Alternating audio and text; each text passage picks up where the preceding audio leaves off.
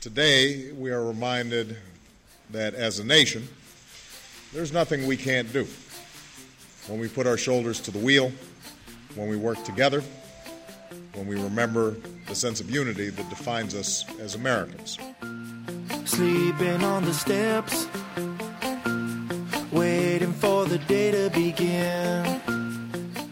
Hello and welcome to Planet Money. I'm David Kestenbaum. And I'm Jacob Goldstein. Today is Tuesday, May 3rd. Today on the podcast, we are replaying one of our favorites about how two experts in spyware and porn launched what became, for a while at least, the most popular social networking site in America. But first, the Planet Money Indicator. David, from me. Today's Planet Money Indicator is 3.25%.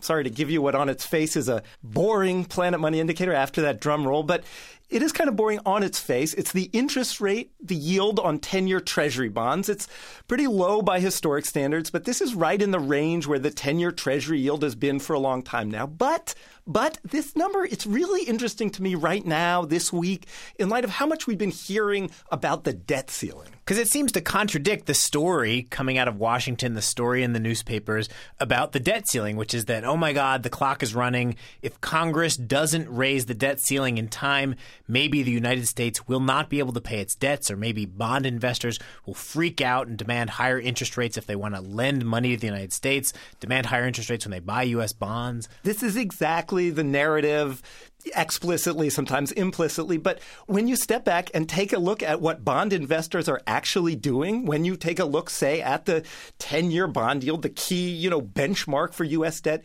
you do not see any freak out at all. You basically see investors all around the world saying, you know what, this is like a bunch of political noise coming out of Washington. We're really not worried about it. We're basically going to ignore it. Bond yields are going to be boring as always. Thank you very much. Thank you.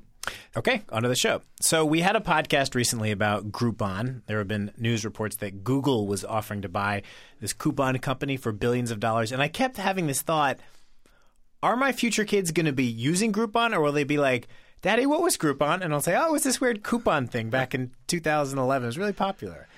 And today, we have one of those from the history books. Our youngest listeners may not remember MySpace, but a few years ago, it was actually a big deal. Yeah, in 2006, 2007, 2008, according to the internet, MySpace was the most popular social networking site in America.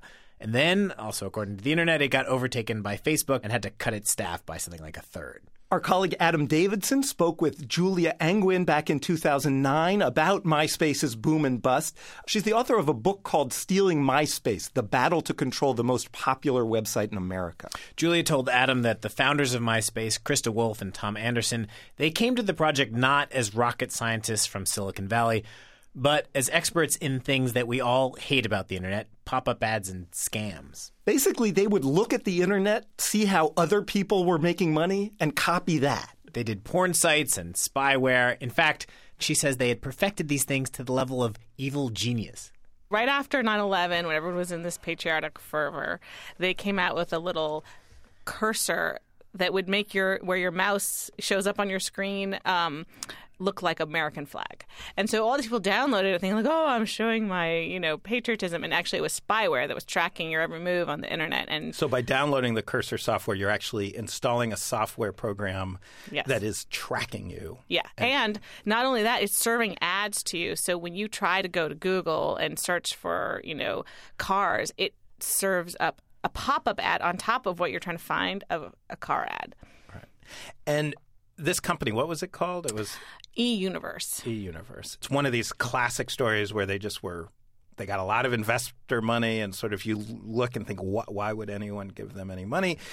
And it sounds like they had presentations that were, sounded like gobbledygook about how, we're on top of the future synergy. They were basically selling remote control cars and face cream. There was actually a lot of their money came from wrinkle cream. So they had these ads called Better Than Botox, which you probably actually distantly recall seeing somewhere on the internet because they were plastered everywhere. And they were supposedly like a free trial of some wrinkle cream that was going to remove wrinkles from your face. But once you sent in your credit card supposedly for authorization purposes, this wrinkle cream kept coming, and it was every month, and you couldn't get it to stop. And there are just like thousands of complaints with the Better Business Bureau. But they were minting money off of this wrinkle cream. So in their hunt for the next porn spyware opportunity, they notice that everybody's trying to create the next social media platform. Right. And there's all these people in Silicon Valley who have all sorts of theories about how human society is structured and technical ways to amplify the natural connections. And, anthropologists are writing dissertations on this topic. These guys are just... What are they copying? thinking? So they're not thinking at all. They are Tom, actually, who had run a porn site on the side, was really famous for trolling around the internet and particularly for looking for cute girls. So Friendster was a hot Silicon Valley property where there were a lot of cute girls, including one named Tila Tequila, who's managed to crawl her way up from, I think she's probably still D-list celebrity, but maybe C, by virtue of MySpace. So he saw that there were people like her on Friendster, and he made it his mission to recruit them to a copycat site, MySpace, which was basically the same as Friendster in all respects, except that it was more permissive. So Tila Tequila wants to pose sort of wearing bare landing clothing. She kept getting kicked off Friendster. So MySpace was like, sure. Do whatever you want. Yeah, bring it on. One of the things that's the most fascinating is how they just happen to be at a moment where their complete technical incompetence was the best possible thing. It was. Actually, it's a great story about how it's both their biggest advantage and their worst enemy, which is often the case, right? My best traits are also my worst. So, they were totally ignorant of sort of the technical challenge of what they were doing. So they dove right in, sort of ignorance is bliss. And they were quick to make changes. So when the users said they wanted a certain feature, they threw it out there, even though it totally sucked and it was really buggy. And they were constantly crashing the whole system. And they were constantly crashing the whole system. But they didn't care. And so they were able to just move quickly and create and they didn't waste time perfecting features that weren't going to be popular. So they basically threw everything out there, and the ones that turned out to have some traction, then they would spend time working to perfect those. So it was actually kind of a good strategy. In the end, when they became a big site, it turned against them because they couldn't keep it up and they couldn't keep up with Facebook on a technical. Certainly for me, I remember I was in Iraq when MySpace hit big, and all these soldiers were on MySpace. They loved MySpace. Right. And so I remember just going, I had pretty good internet connection, and you go to any army base in Baghdad or in Iraq, and there's, certainly after the Americans had been there like 8 months or so, almost every army base had a little internet cafe, usually actually staffed by Iraqis. It was sort of awesome. And they were all there on their MySpace pages. Right.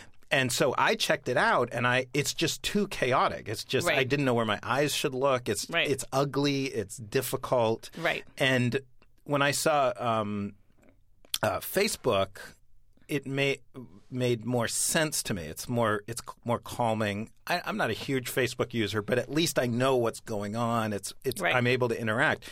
But my understanding is that there is a bit of a age and class issue with the division. Yeah, look, MySpace was designed. I call it the nightclub strategy versus the Ivy League strategy. So MySpace was trying to create that feeling of disorientation that you have when you go into a nightclub. And they wanted to stock it with models and musicians, which is also what you're looking for in a nightclub. And so it has all that aspects of a nightclub, the flashing lights and the disorientation and the kind of crazy where should I look and lots of people wearing strange clothing. So that's their vibe. That's their market. And kind of anything goes. And anything goes, right? And I think that the strategy is really deliberate, and it does appeal to a different segment. So I felt like, as someone who tries to do narrative journalism, your biggest challenge is everyone's a jerk. The most shocking thing that you accomplished is there's a good chunk of the book where the guy you're rooting for,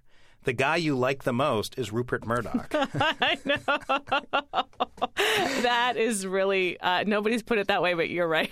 It's pretty funny.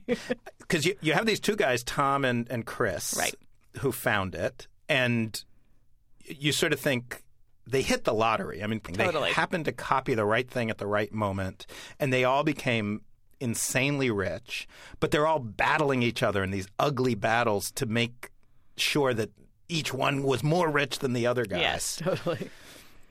And we don't. There's a lot of fascinating nuance about Rupert Murdoch buying MySpace and how just all the personal politics behind the scenes. But basically, there isn't a hero here. Yes, it's a challenge, and my editor at Random House was concerned about that, and I agreed with him that it was a hard book to write because there were no heroes. But I also felt like every character, you just couldn't make these people up. They were so great.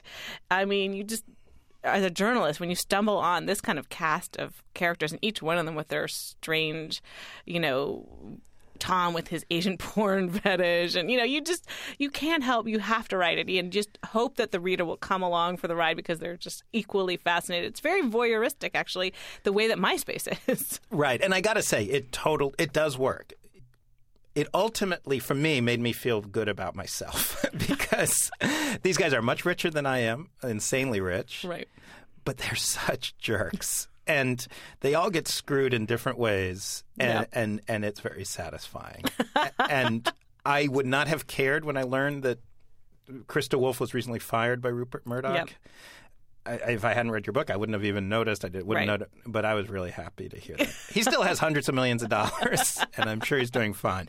But I don't think he had a good month, and that I hate to say it. It makes me a petty person, but I'm a pleasurably petty person. So I was struggling with what the lesson here is. MySpace was doing really, really well, and then it has stopped doing as well. But it still is a very successful site. Is that right? Yeah. I mean, it's on a very steep decline right now. They're losing, millions of members a month, which is a bad sign. However, they're trying to double down on music, which is their core. Musicians still like the idea of having their page on MySpace and their friends. So if they can hold on to that niche, I think they could remain relevant. But honestly, it's a challenge. They're in a very bad place right now. So I guess the lesson is, let me ask you if the lesson is, if you really want a long-time success, do the Silicon Valley thing. Be smart, be careful, be excellent. If you want to get really rich really quickly, do the Hollywood thing and just copy everyone else's ideas and do it sloppily. Actually, I came to a different conclusion. So I think you're sort of right there. But I also think that one thing I realized was that the Silicon Valley thing was a bit of a myth. So as I thought about it more, I realized, you know what? Like Steve Jobs, he's not like such a great programmer. He's actually a great marketer, right? And Bill Gates, he wasn't the greatest programmer. He was also I would say he was a great marketing strategist. And Microsoft is certainly famously a copier of other people's ideas. So in a way, what I realized was that I had a false idea about what Silicon Valley was. The myth of Silicon Valley is about technical competence, but the reality is that marketing still makes a huge difference. And so I kind of came to the conclusion that all these guys are hucksters who really cross the line to brilliance. Making all the sense is everything I don't believe. So, Jacob, since that interview in 2009, MySpace is not doing any better. In fact, it's doing worse. News Corp, which owns MySpace, is trying to sell it for $100 million.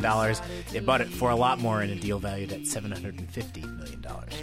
As always, let us know what you think of the podcast. Check out our Friendster page or visit us. We don't have a Friendster page. We have a blog. At npr.org/money, we do have a Facebook page. Sorry, MySpace. And you can email us at planetmoney@npr.org. I'm David Kestenbaum. And I'm Jacob Goldstein. Thanks for listening. Move along, here's all you heard. I'm sure you're fine right there. But if you're bad with words, we have a